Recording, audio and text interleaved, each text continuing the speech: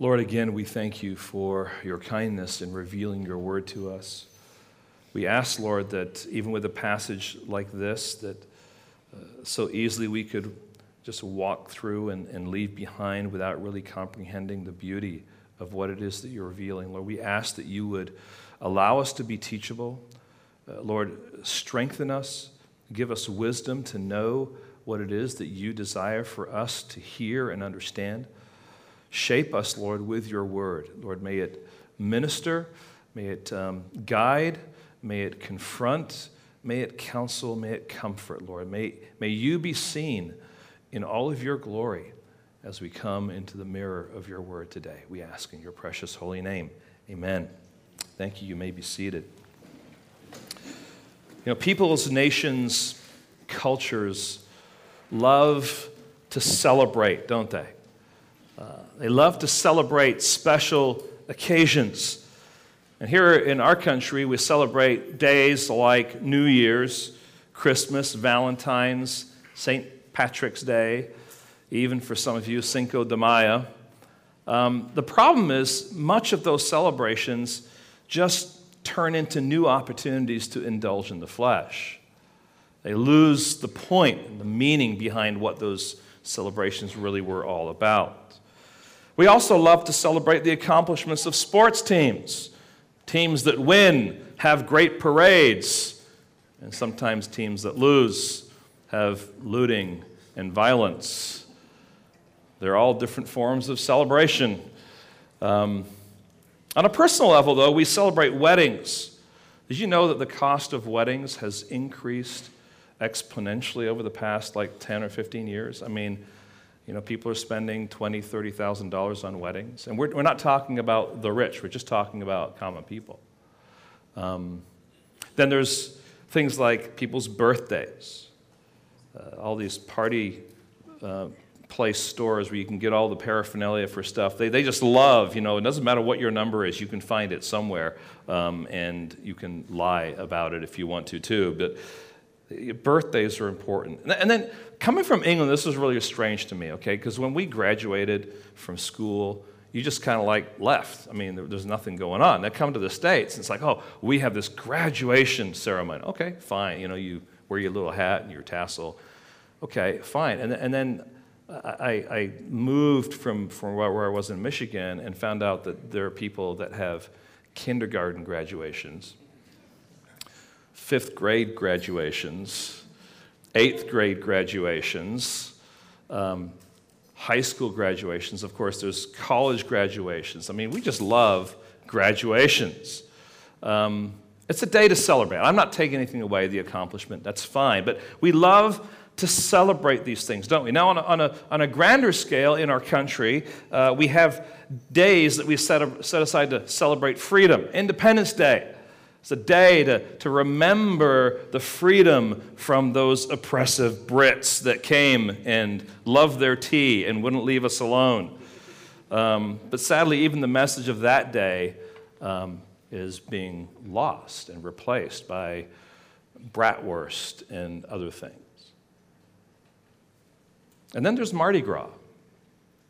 Mardi Gras, did you know, is a celebration of freedom that is rooted in Catholicism.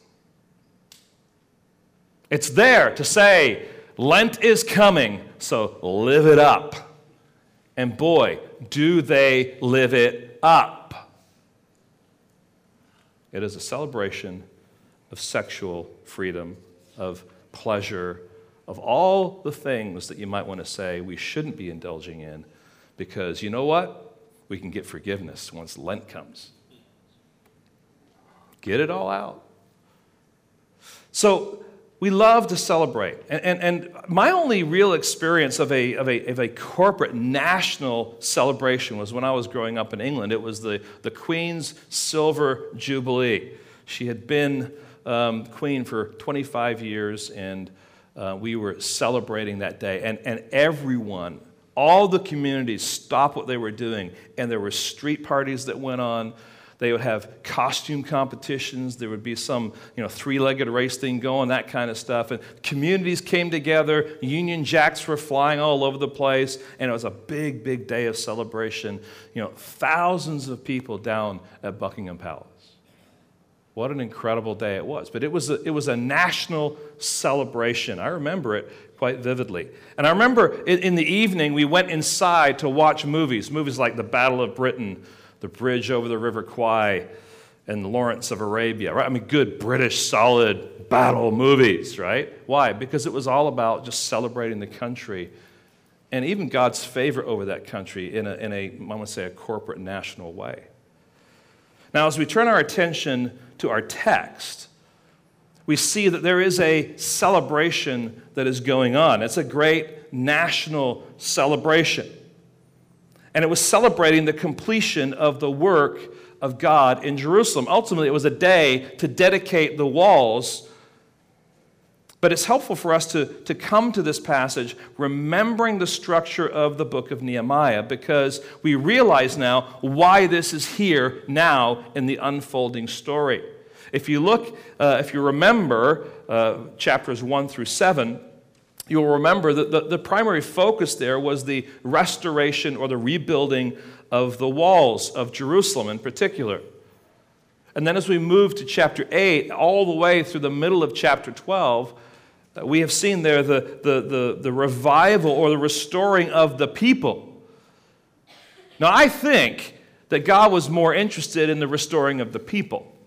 Now, just a little side note here. Sometimes, in order to restore people in life, in practical ways, you have to take care of them physically before you can actually maybe bring on some spiritual development. Someone's extremely exhausted and tired, feed them, and then you nurture them in the things of God. Right? There's a sense in which you could look at this saying God was wanting to make sure that the city of Jerusalem was secure, the gates are secure, and in all that, God's still working on the people because he was. Remember all their fears, all the struggles they went through. But now he was going to focus on restoring them. And there was a revival that broke out and ended up in time of covenant making. And then ultimately last week we saw them resettle in the land. And so really, if you think about it, it's a reflection of how the whole book begins. Nehemiah 1 and verse 5, it tells us there that the walls were broken down and the gates were destroyed. It also tells us that the people were in great trouble and shame. And so God has met the need of the concern that was communicated to Nehemiah.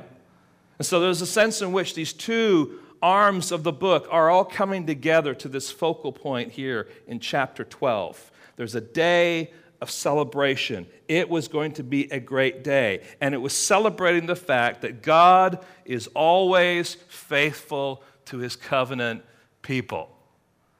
That was the reason. It wasn't just about the walls, but it was about God's faithfulness to them. So as we think about the people of God, even today, we are the church.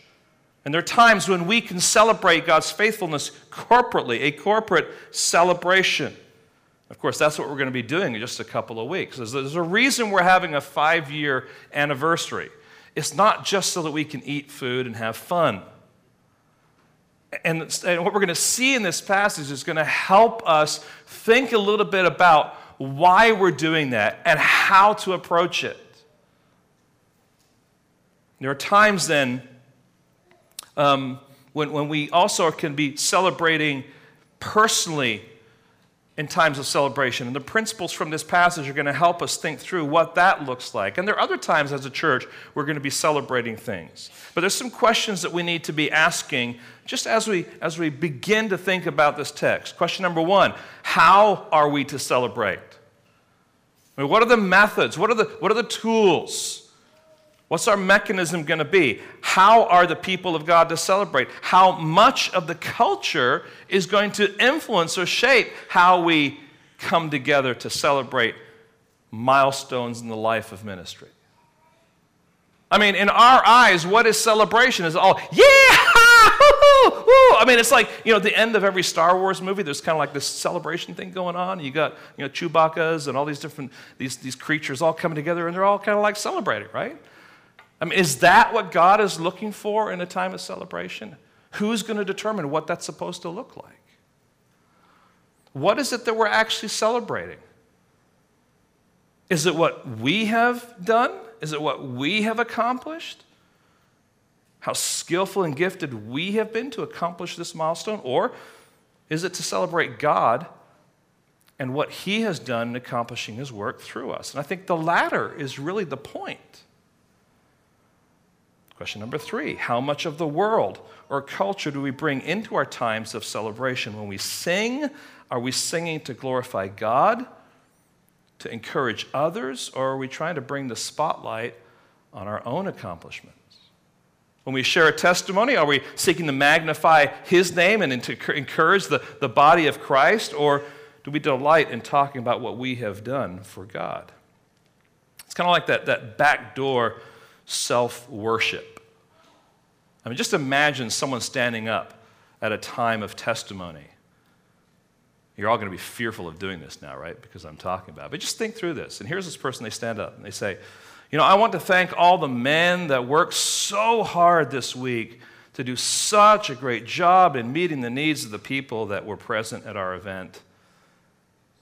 These were the men that I was in charge of, and I want you to know how great they did and how important they have been to making this event such a success. What's that person doing? I want to thank you for doing such a great job. By the way, I was in charge of you, and I kind of led you, but you did such a great job. See, it's a backdoor kind of way of saying, look at me, look at me. And certainly we want to affirm people. We want to thank people for what they're doing, but is the focus really God, or is it us? And I think that there's a real danger in our times of celebration to succumb to a selfie culture mentality. And by selfie culture, you know what I'm talking about, right? Today, it's a phenomenon. People are out there, and we went out and looked at San Francisco and drove around, and there's people with selfies all over the place. And I understand the concept of that. There's actually some videos that are going viral on the internet. They're sad, but they're kind of funny too. But they're people that people are out. They're at some monument someplace, and they're taking a selfie, and someone comes with some shears, and they cut the selfie stick, and they run off. They're so horrified about the whole selfie culture. And there's a sense in which, biblically speaking, we need to do that. Celebration in the context of the church is not about us. It's about giving glory to God. So, friends, our goal in celebration is not to be successful, but to be faithful, to celebrate the right things and to celebrate them in the right ways. And so this morning, we want to really kind of focus in on that. Let's look as we begin this passage, verse 27, and see what's going on this day. It says, "And at the dedication of the wall of Jerusalem, they sought the Levites in all their places to bring them to Jerusalem, to celebrate the dedication with gladness, with thanksgiving, with singing, with cymbals, harps, and lyres.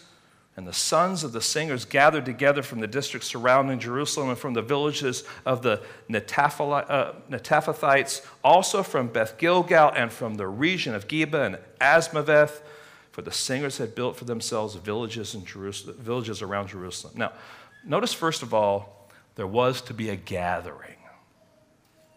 It's going to be a gathering. I don't know if you know what it's like to be a part of a gathering. I've had the privilege as a pastor to join about 10,000 other pastors in Louisville, Kentucky on a couple of occasions. And I know what it's like to sit in an airport here in California and be sitting at a gate and looking around. It's like, I think that guy's going. And then you might go from here in San Francisco and go to Chicago ultimately to get to Louisville, and you get off in Chicago and you're looking around and you're just like, all right, pastor. We're all going to the same place. You finally get to Louisville and you get down to the downtown Louisville area and you see all these guys, and they're all strange looking because they're all pastors.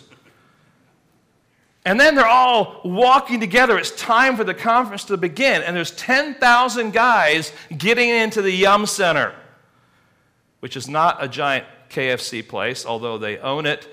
It is a big arena where They play basketball and stuff. And I remember walking down the street, and I mean, all the sidewalks are packed. I mean, they're spilling over into the road, and people are driving downtown, they're stopping, and they're rolling their windows down saying, what in the world is going on down here? There's a gathering. There's a gathering of pastors, and they're like, oh, wow, and they roll the window up, and let's get out of here. But there's a gathering, and there's something about the momentum. Can you imagine what was going on here? First of all, just think about this. The Levites who had been placed now in the villages, some of them taken into Jerusalem, remember that? They're all out in the villages. They've been out there for a season, but now comes a day that we're going to celebrate. And so the Levites and the priests are all now coming. They're gathering. The people around the country are coming. They're gathering now for this time of celebration. Just think about the things that are going on in their heart. They're anticipating this day, this great day of celebration. So not only was it to be a gathering, there was to be a gathering to celebrate the dedication of the walls, marked by gladness, thanksgiving, singing, cymbals, harps, lyres. So the central idea I want us to see here today is this. I want us to see three critical ingredients of healthy worship before our covenant-keeping God. Now, we're going to focus most of our time on the first area, the first ingredient. But all three of these ingredients, I think, can be tools, marks of how we as a church celebrate together, and even how you as an individual can celebrate personally in your own life.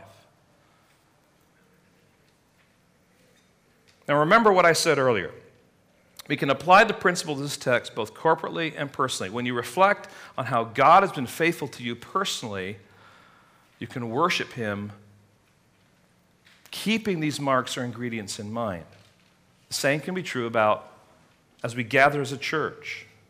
We can reflect over God's faithfulness to us. And in each case, we recognize that He is worthy of our worship and celebration because of His faithfulness to us, His covenant people, even when we sin. Because He doesn't let us go like that. He's still there, pressing His promised faithfulness into His people. And He did that with Israel, and He's brought them back. So this section naturally divides into three sections: praise, provision, and purity. Those would ultimately be the marks. But let's focus on, first of all, a God-centered praise, a God-centered praise. And this is the largest section in this text because this is really talking specifically about the actual procession, the actual day of celebration, might we say the activity of the choirs and so on and so forth. So the people and the worship team of Israel are now gathered together in Jerusalem in order to celebrate the dedication of the walls. And it was going to be a day of great praise. It would be a day of God-centered praise. Now, what does the writer of this account tell us about this praise-filled occasion? Well, first of all, he tells us that it was a very serious occasion.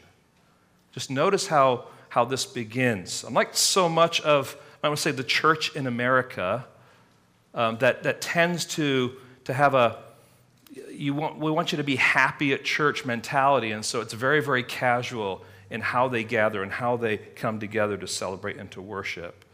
These people gathered with an attitude of carefulness that was marked by purification. Look at verse 30.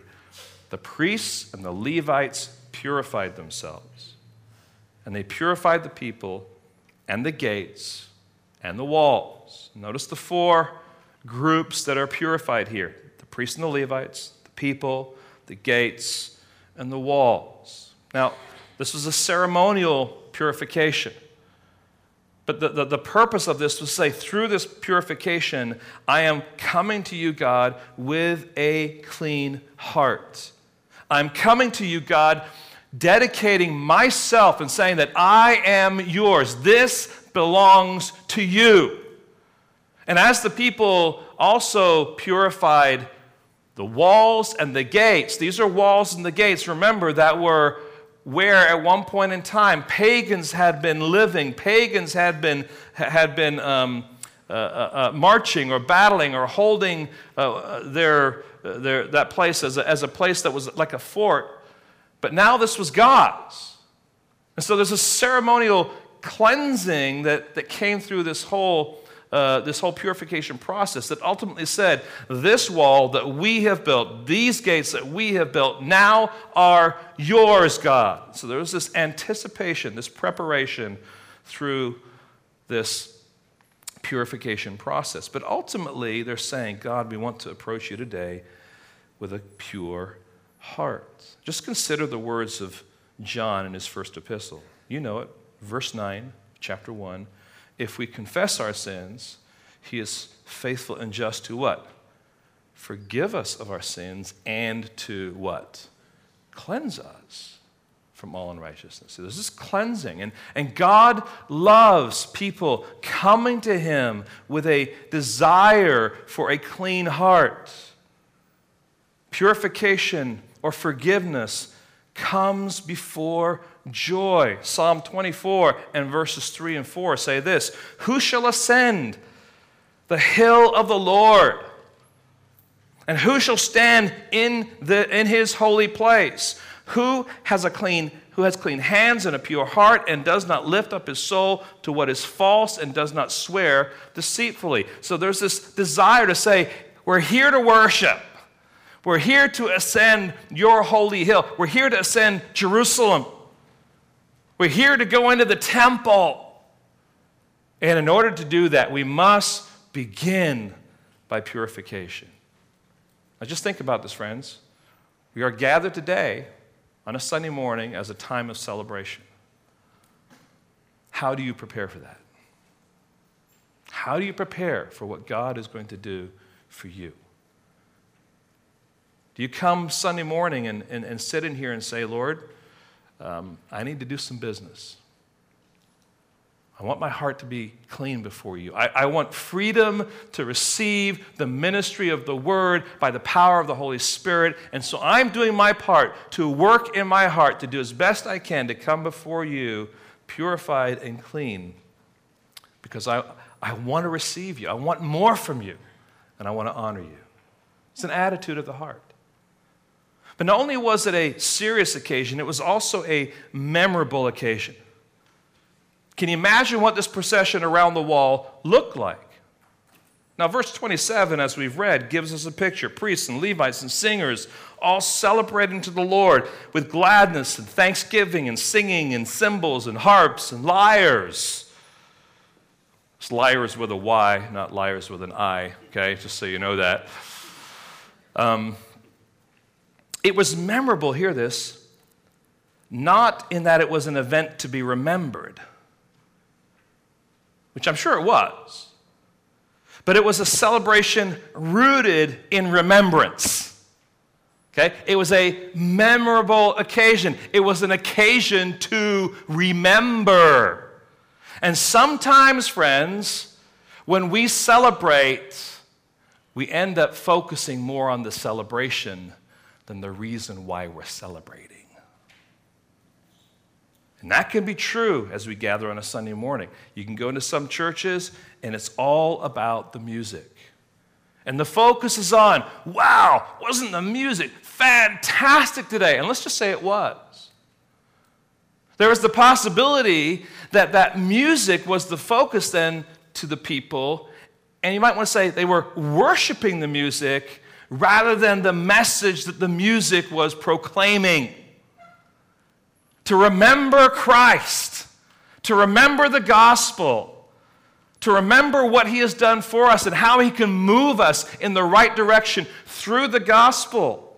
Or we can just say, wow, the music was fantastic. Well, the message of the music is far more important than the music itself. The music is a medium to remember. All this is going on for the purpose of remembering. And so now as they're walking on the wall in two choirs, they would remember God's hand at work over the last 3 months. They would remember the places where they labored, where it was harder to rebuild the walls. They would remember those occasions and those times where the enemy came and mocked and laughed at them. where the enemy came and intimidated them, where they started to have a spear in one hand and a trowel in the other. They would remember those places, and maybe as they walked around in these two processions, those that were part of the processions would say, that's the gate I worked on. That's where I was joining hands with others. They're remembering the hand of God at work in restoring or rebuilding that wall. Now get this, the celebration was not focused on their accomplishment, but on God's faithfulness. It's so easy for us to drift away from that and to say, well, this is the gate that I built. Those sheep gate people, they did a good job, but nothing like the dung gate. Just silly things like that happen, right? This is how we are. We're sinful people, and we end up focusing on all the things that we shouldn't be focusing on. Yes, work hard, do the best you can. But then we start to compete with one another. And so what they're doing is they're coming together as one people, remembering how easy it is for our celebrations to become the focus. Now notice the choir processions. Verse 31 picks it up there. Then I brought the leaders of Jerusalem or Judah up to the wall and appointed 2 great choirs that gave thanks. So there's 2 choirs, and it can be deduced from the text that they each began at the valley gate. One with Ezra, he led a choir procession counterclockwise to the south that ended up at the water gate. Nehemiah led the other clockwise to the north through the fish and sheep gates, and ultimately to the gate of the guard. But both choirs ended up where? In the temple. So they were walking along all of the wall that was built, and they ended up gathering together in the temple because the focus was not them. The focus was on the God who brought them to this place. So this was memorable. And you can imagine them moving along the top of the walls and all the memories that took place in their minds, times when they recalled the work, they recalled the pain, they recalled the opposition, but they were also recalling the fact that it was God that had motivated them through Nehemiah to build these walls. And they were remembering that God keeps his covenant, the covenant he gave to Moses. If you disobey me, I will scatter you. But if you return to me, I will gather you. And God was gathering them. And here they had been gathered, and now they're celebrating the faithfulness of this covenant God. You can imagine them giving thanks and playing the cymbals and the harps and the lyres as they went. And they were singing. What possibly could they be singing? Well, consider Psalm 48. We'll just think of maybe 3 verses from that psalm. Verse 12 through 14. Walk about Zion, which is the old name of Jerusalem. Go around her. Number her towers. Consider well her ramparts. Go through her citadels, that you may tell the next generation that this is God, our God, forever and ever. He will guide us forever. Probably one of the psalms they sang. Certainly fits the occasion, doesn't it? Or how about this one? Psalm 122, verses 1 through 4. I was glad when they said to me, let us go to the house of the Lord. Our feet have been standing within your gates, O Jerusalem. Jerusalem, built as a city that is bound firmly together, to which the tribes go up, the tribes of the Lord, as we decreed for Israel to give thanks to the name of the Lord. Do you think these have meaning? You think this is celebration? Of course it is. They just sing and celebrate. And it was a memorable occasion because they were reflecting on what God had done by his mighty hand in the people of God, in Jerusalem and in Judah. So it was a serious and memorable occasion, but it was also a joyful occasion.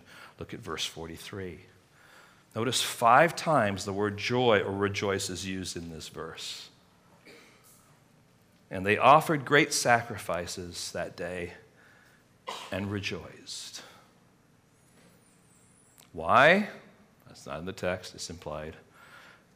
For God had made them rejoice with great joy.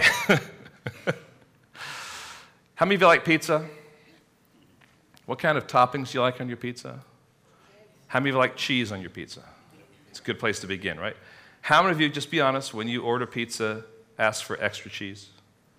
Yeah. Oh, come on, be honest. All right, I do. I like extra cheese. I like the cheese on top of cheese. And then I like cheese on top of cheese is good, right? And then you have pepperoni and ham and bacon and everything, right? Except for anchovies. Anchovies and pizza, what's up with that, right? And if you like that, you're weird, okay? Just put that out there. All right. But, you pour on the cheese. You pour on all these toppings into this pizza, and you just say, wow, this is delightful. Now, friends, here, God had made them rejoice with great joy. God was offering them up spiritual pizza with cheese on top of cheese on top of cheese. He is the one that was bringing about this joy. See, it's not them somehow getting out and saying, all right, everyone, now let's all sing. Let's all just be happy. So we're stirring up. Get the lyres going. Get the harps going. Let's be happy. Come on. Sing. That's not what happened. It wasn't a song leader that was somehow stirring the people up. It was God who was bringing about joy with great joy. See, these people understood whom they were worshiping and who was the source of their joy. The women and the children also rejoiced. This is giving us a picture. It wasn't just the men who are doing this. This is the people of God. The children too. This kind of takes us back to that passage in chapter 8 where it says, and who was standing there for hours and hours and hours? All those who can understand. Even the kids were rejoicing. I love to see our kids or hear our kids sing and participate in Sunday morning. It's wonderful. It's great. We need to continue to do that. It's a beautiful picture here. Now, what's important for us to realize, though, is that there was another occasion in the greater story of this return to Jerusalem that is also a day of celebration, but also one that was celebrating joy. And it's found in Ezra chapter 3. And in that occasion, there was this celebration because the foundations of the temple had been laid, sufficient enough so that they could begin offering the sacrifices in the temple. And on that day, they celebrated. And this is what they said, talking about God, for he is good, for his steadfast love endures forever toward Israel. There's that Hesed love again. God is faithful to his covenant people. And then the people shouted with joy on that occasion, but we're told they also wept. There was joy and there was weeping. Joy over the restoration of the temple, but weeping over the fact that it wasn't the same glorious temple that it used to be. But here in Nehemiah, there's only joy. There's only rejoicing. There's something fuller. There's something greater that's taking place here. God's faithfulness, friends, hear this, bears fruit in joy. Nehemiah chapter 12, verse 43, we find there is only joy. Psalm 30, verse 5 says, weeping may tarry for the night, but joy comes with what? The morning. And here they are. And God has worked his plan with his mighty arm there in Jerusalem among the people, and there is joy. So much so, hear this, that the joy of Jerusalem was heard far away. Now, is that simply the noise of Jerusalem was heard far away? Or is it the joy that is heard far away? There's a big difference. Noise dissipates. Joy goes with you. And after the celebration, they went back to their homes. What did they take with them?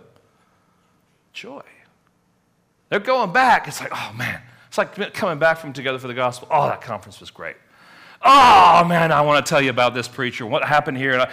You're taking it back with you. And you can just imagine these people so full of joy that as they left, not only was there a noise of great joy, but there was also the reputation of joy going on. And friends, that joy around Jerusalem and from Jerusalem is a means, is a mechanism of God's natural evangelism to those who are not his children. Hear this, joy, just if you're rooted in God and you find joy in him, it is natural for you to be an attractive person. I don't mean to be a fake person, oh, everything's fine, sure, hit me on that cheek, I'll turn the other cheek, oh, hit me again on this cheek, I'm so full of joy. No, that's not it at all. But in the realities of life, you're just kind of like a normal person, but you have joy. That is attractive. People like that. Now, we must make a distinction here. There's a distinction between happiness and joy. They're not the same thing. Happiness is a variable. It is, like to say, the positive side of an emotion. There's happiness and there's sadness. And there are times, friends, where you can be sad but also joyful. Let me just kind of explain that to you, because joy is not rooted in circumstances. Joy is a constant that is rooted in the character of God. It is anchored in the fact that God is sovereign and he is ultimately in control, that he knows best, that he is working through both your good times and bad for his purpose. That's why in the book of James, in chapter 1, and verse 2 and following, we have the following words. Count it all joy, my brothers, when you meet trials of every kind. You're like, I don't like my trial. I'm not happy with this trial. God didn't say be happy with this trial. He says, count it all joy. And here's why.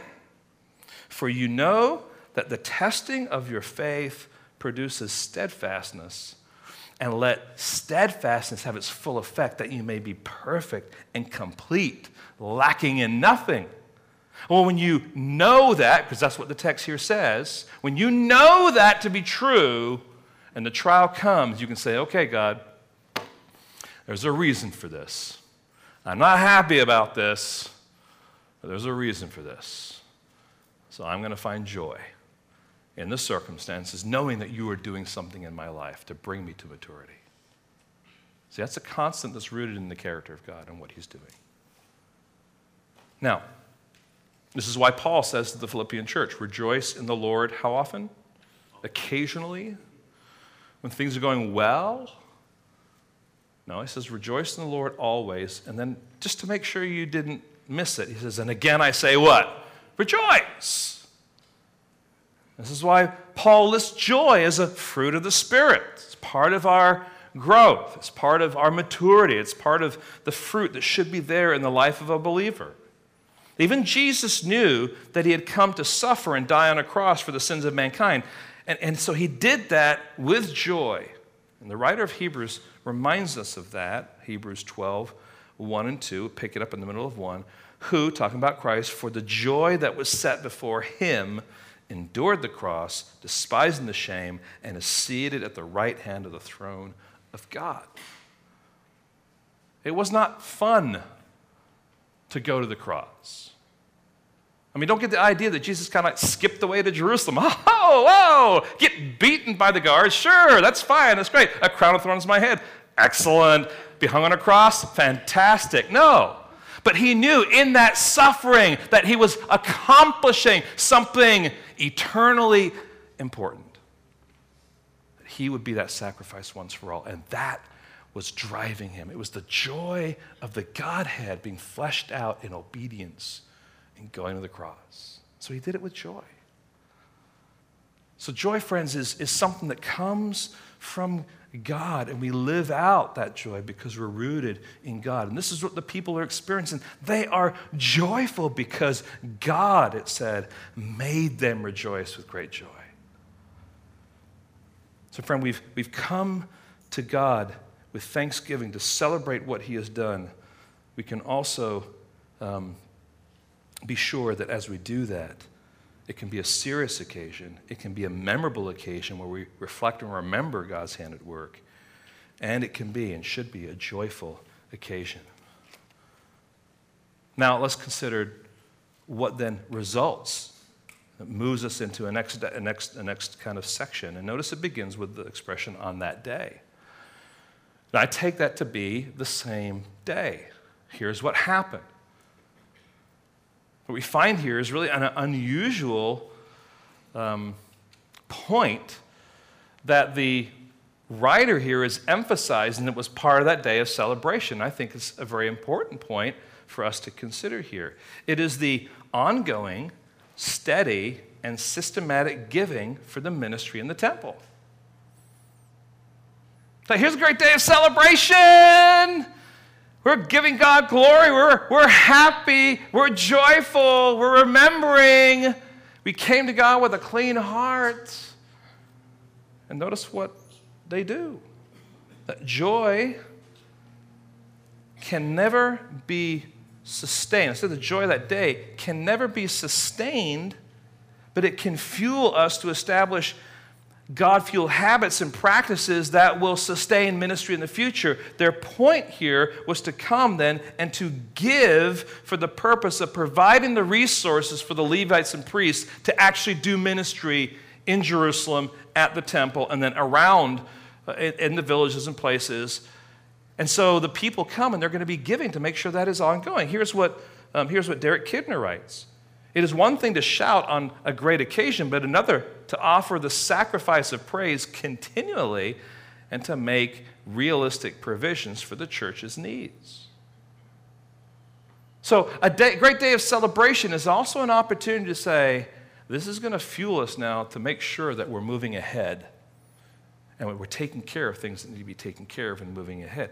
They have just restored you might want to say, the ministry of the temple, the Levites and the priests, in such a way on this day of celebration that coming together now they can actually organize it purposefully and carefully. And we'll see that unfold here as they do. But what's going on here is that they're understanding from the Word of God that it was right for the people of God to give gifts to support the ongoing ministry of God.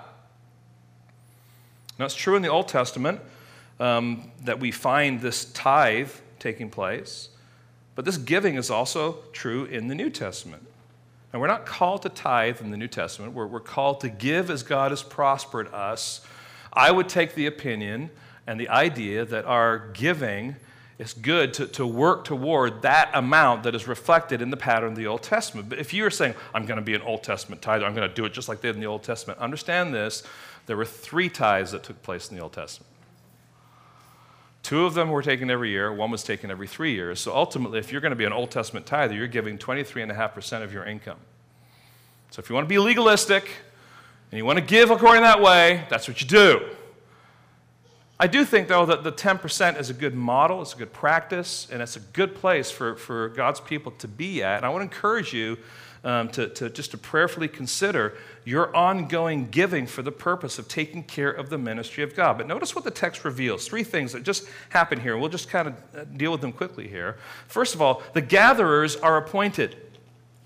On that day, men were appointed over the storerooms, the contributions, the first fruits, and the tithes, to gather them into the portions required by the law for the priests and for the Levites, according to the fields of the towns. For Judah rejoiced over the priests and the Levites who ministered. So all around the temple were these storerooms where they would gather grain and food and pots and pans, all the things that were necessary for making sure that the Levites and the priests were taken care of. And remember that they came systematically through the year. They came for 2 weeks and they were off. But during the course of their responsibility, they would come to the temple, they would work. Well, were there provisions for them? And were the provisions there sufficient so much that they could actually do the work that was necessary to be done in the temple in the offering of sacrifices? Where was all that stuff going to come from? Was it just going to appear from nowhere? No. In the economy of Israel, that came from the people through these tithes and offerings. And the principle here is that God's people recognized the need for that. And so they came and they gave. But they saw, notice here, to gather into them the portions required by the law. In other words, recorded in the Word, that they had been reading that had been interpreted for them that they were seeking to apply. So now they're coming to do this. All right? Secondly, notice that the servants are appreciated, verse 45 and following, and they perform the service of their God and the service of purification, as did the singers and the gatekeepers, according to the commandment of David and his son Solomon. Again, looking back, what did God's word say? This is the way it should be. David, with Solomon, recorded how these things should take place. For long ago, in the days of David and Asaph, there were directors of the singers, and they were songs of praise and thanksgiving to God. The point here is this. They're looking back, and they're saying, this is the way it was done back then. We want it to continue on. And so we appreciate what these servants are doing. And so we're willing now to invest in the ministry of God, in particular, into the temple of God and all those that are involved in that. Now just think about this. It included Levites. It included priests. It included singers. I mean, so you're giving money so that people can sing. Gatekeepers, right? They were the bouncers, right? Right? And there were temple servants too. So you're giving money for all these people. You know, what are they going to do with it? I mean, did they have like an annual, Israel business meeting where people were questioning how all the money was used and line by line? Or do they understand that it takes resource to carry on the ministry of God? These people understood that. And so they gave graciously, they gave faithfully. And they appreciated the work that was being done. Not only that, gifts are given, verse 47, in all Israel in the days of Zerubbabel and in the days of Nehemiah. So way back 100 years earlier, and now in the time of Nehemiah, they gave daily portions for the singers and the gatekeepers, and they set apart that which was for the Levites, and the Levites set apart that which was for the sons of Aaron. And so there was all this kind of transfer of resources that was all part of the economy of God declared in the Old Testament law. And the people had become aware of it, and now they want to implement it and go back to doing what God had commanded them to do. Now, friends, it's like, okay, well, what's all that? This is happening on the day of celebration, and everyone is gathered in Jerusalem. What a great time to take an offering, right? So, I mean, they're gathered, and we're going to start doing this right. That's what they're saying. We're going to get off to the right start. So we're going to appoint these people to be over these storerooms and to gather this stuff. There's great administration, a great economy of care and protection and organization to make sure that the work of God was carried out according to the will of God. Now, friends, hear this. The mark of a mature believer is a purposeful and joyful generosity for the ongoing ministry of the church.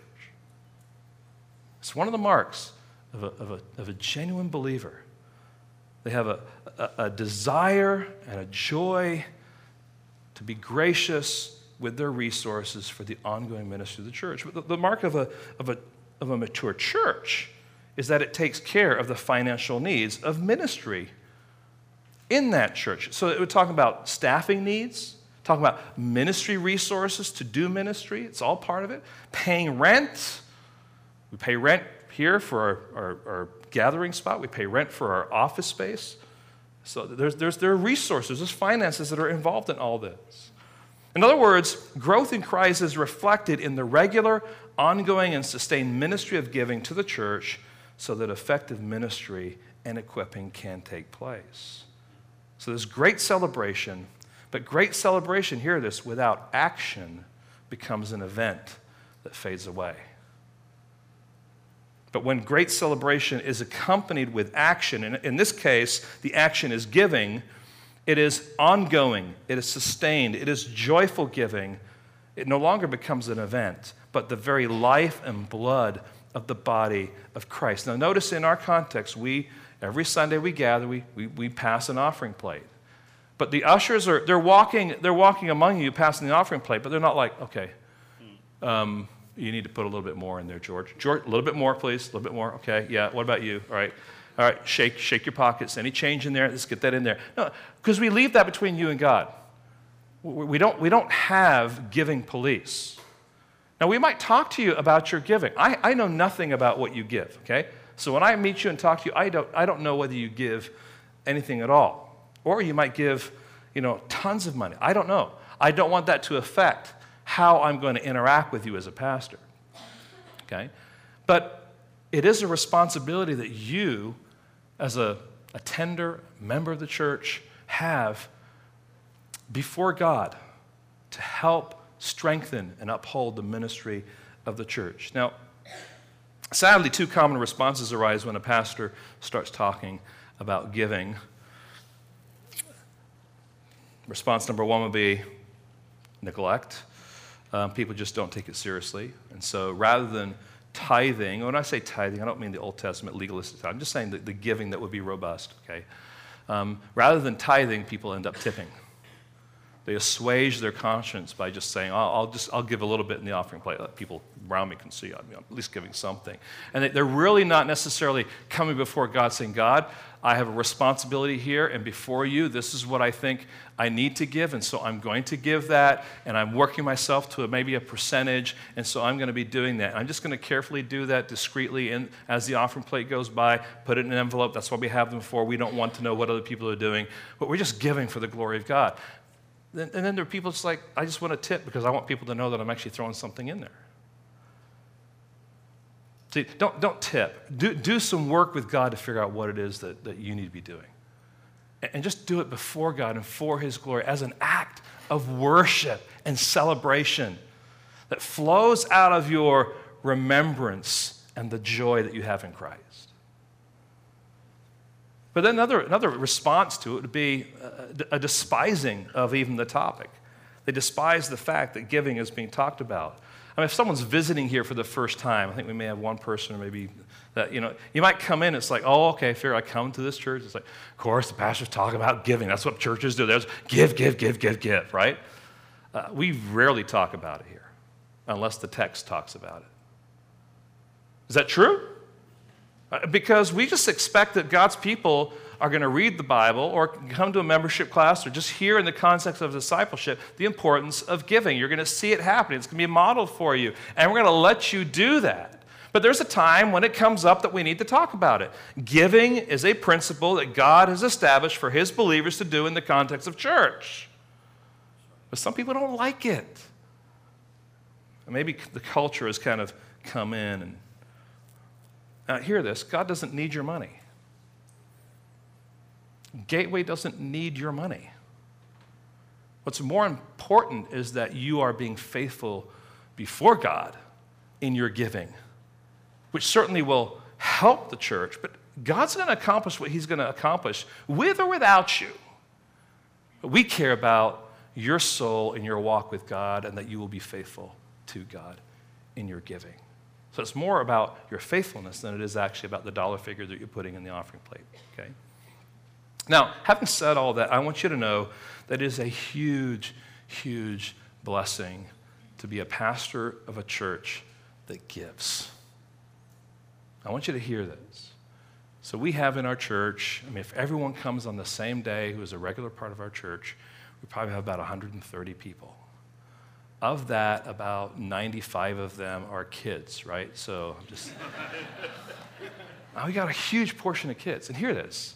Not only are you able to support a teaching pastor full-time, you're able to support an associate pastor full-time.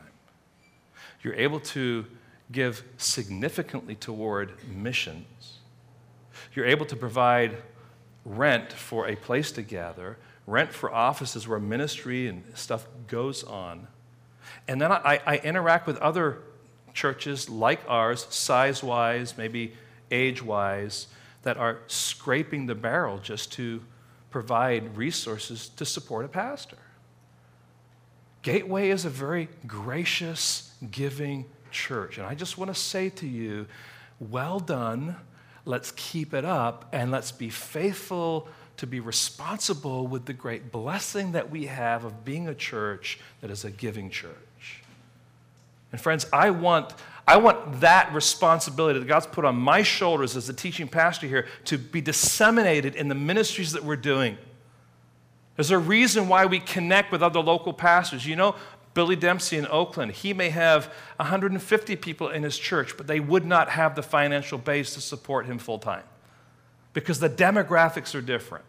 The same would be true with Hoel The point is God has blessed us. So what are we going to do with that? We're going to be serious about before God, what do you want us to do? How are we going to be blessing others? And I'll tell you just on an outreach perspective, one of the things that we do, we want to bless people like Billy and Joel. We want to invest in other, I would say, church planters in the area. If their churches are having difficulty financially and they need to go to a conference and we can send them, guess what we're going to do?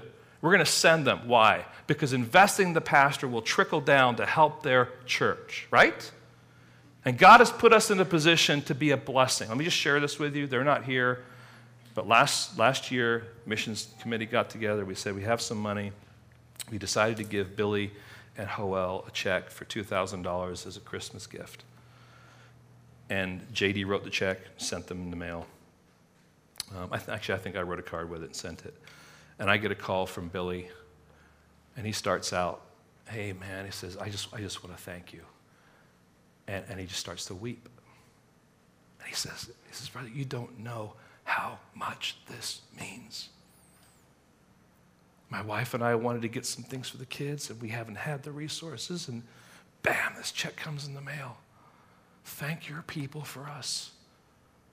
And then Joel the next day calls me, and he says, "Oh, Brother Rod," he says, "you don't know how much of a blessing this is." Now, to be sure, friends, that blessing has an impact on their ministry as pastors in that church. You are a gracious church. We want to continue to be a gracious church for the glory of God, right? Now, I happen to be the one that hears that, but I pass it on to you to say, "Well done, church."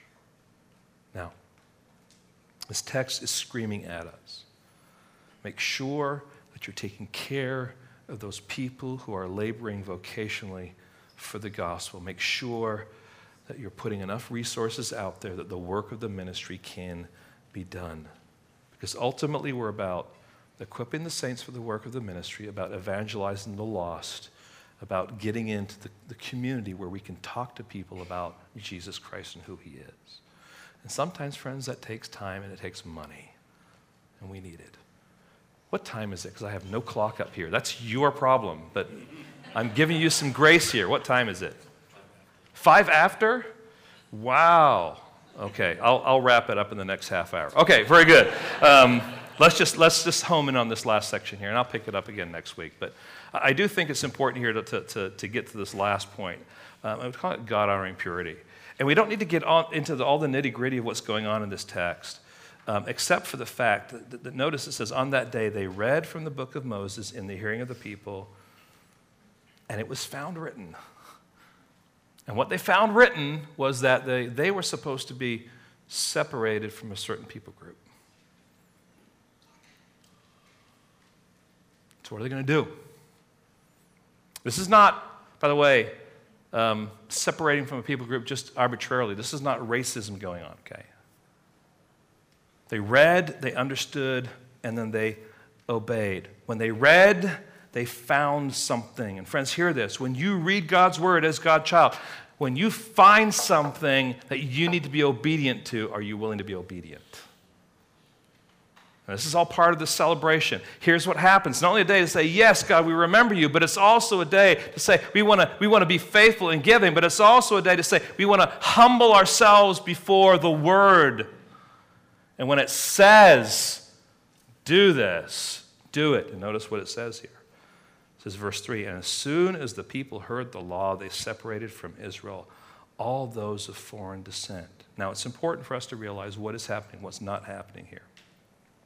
In the economy of the Old Testament, you could have a distorted view and think that no one of foreign descent was allowed to be part of the covenant people. That is not the case. Israel was always evangelizing.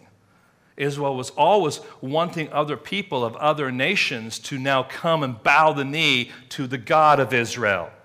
So what's going on here is these are the people who were not willing to bow the knee to Yahweh, who had maybe intermarried or who have now been part of this people. And they're saying, wait a second, no. Those who are not bowing the knee, who are still walking in their idolatry, we need to be separated from them. It was a purifying process.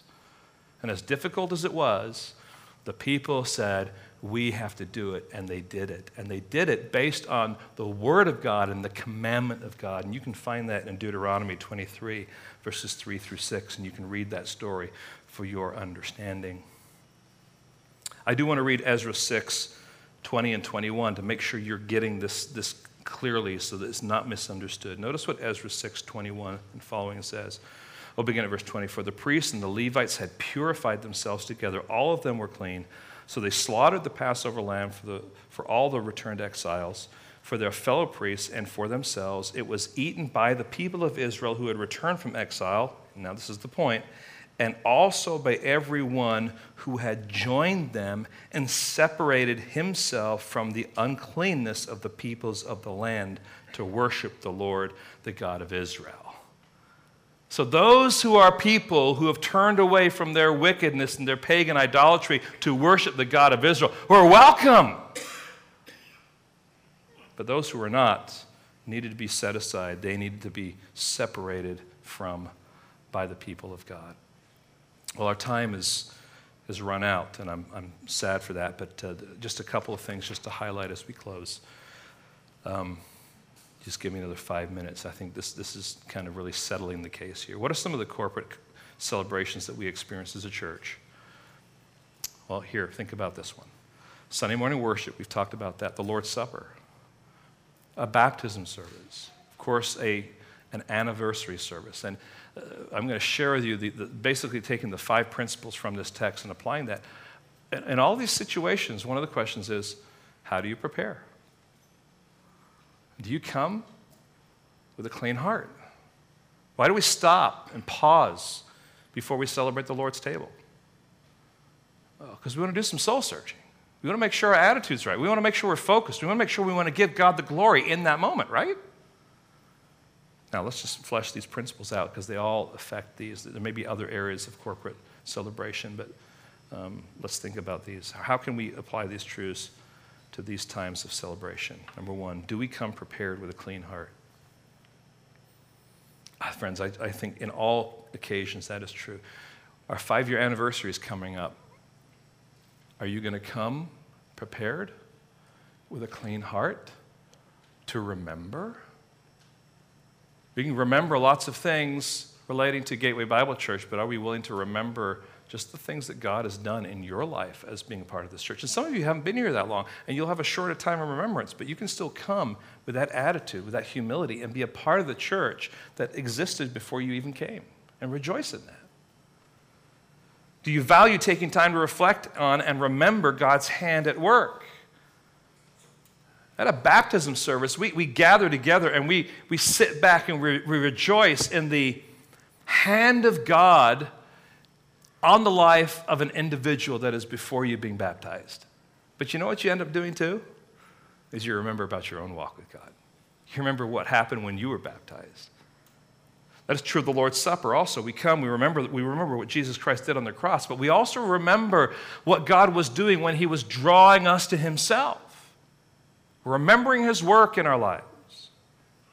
It's true when we gather on Sunday morning.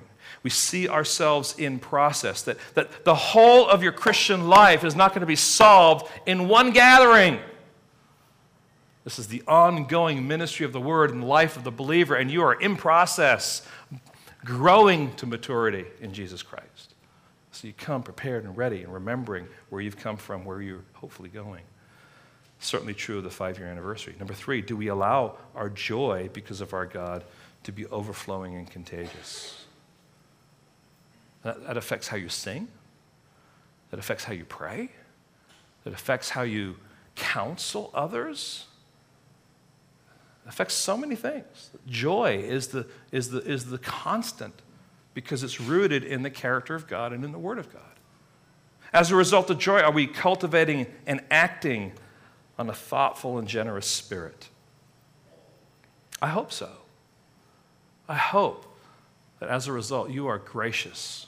And that comes out not just in the offering, but it's also like, hey, here's some people that it seems like really need some friends. And let's take them out for lunch. You're gracious. Or have them over for a meal.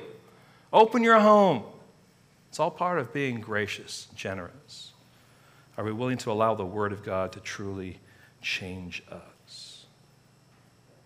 I hope so. Friends, these are some ingredients that will help us to celebrate as a church together for the glory of God. Lord, help us today. May we take these truths and allow them to kind of settle in our hearts. And may we consider, Lord, how we can seek to pursue applying these principles for your glory.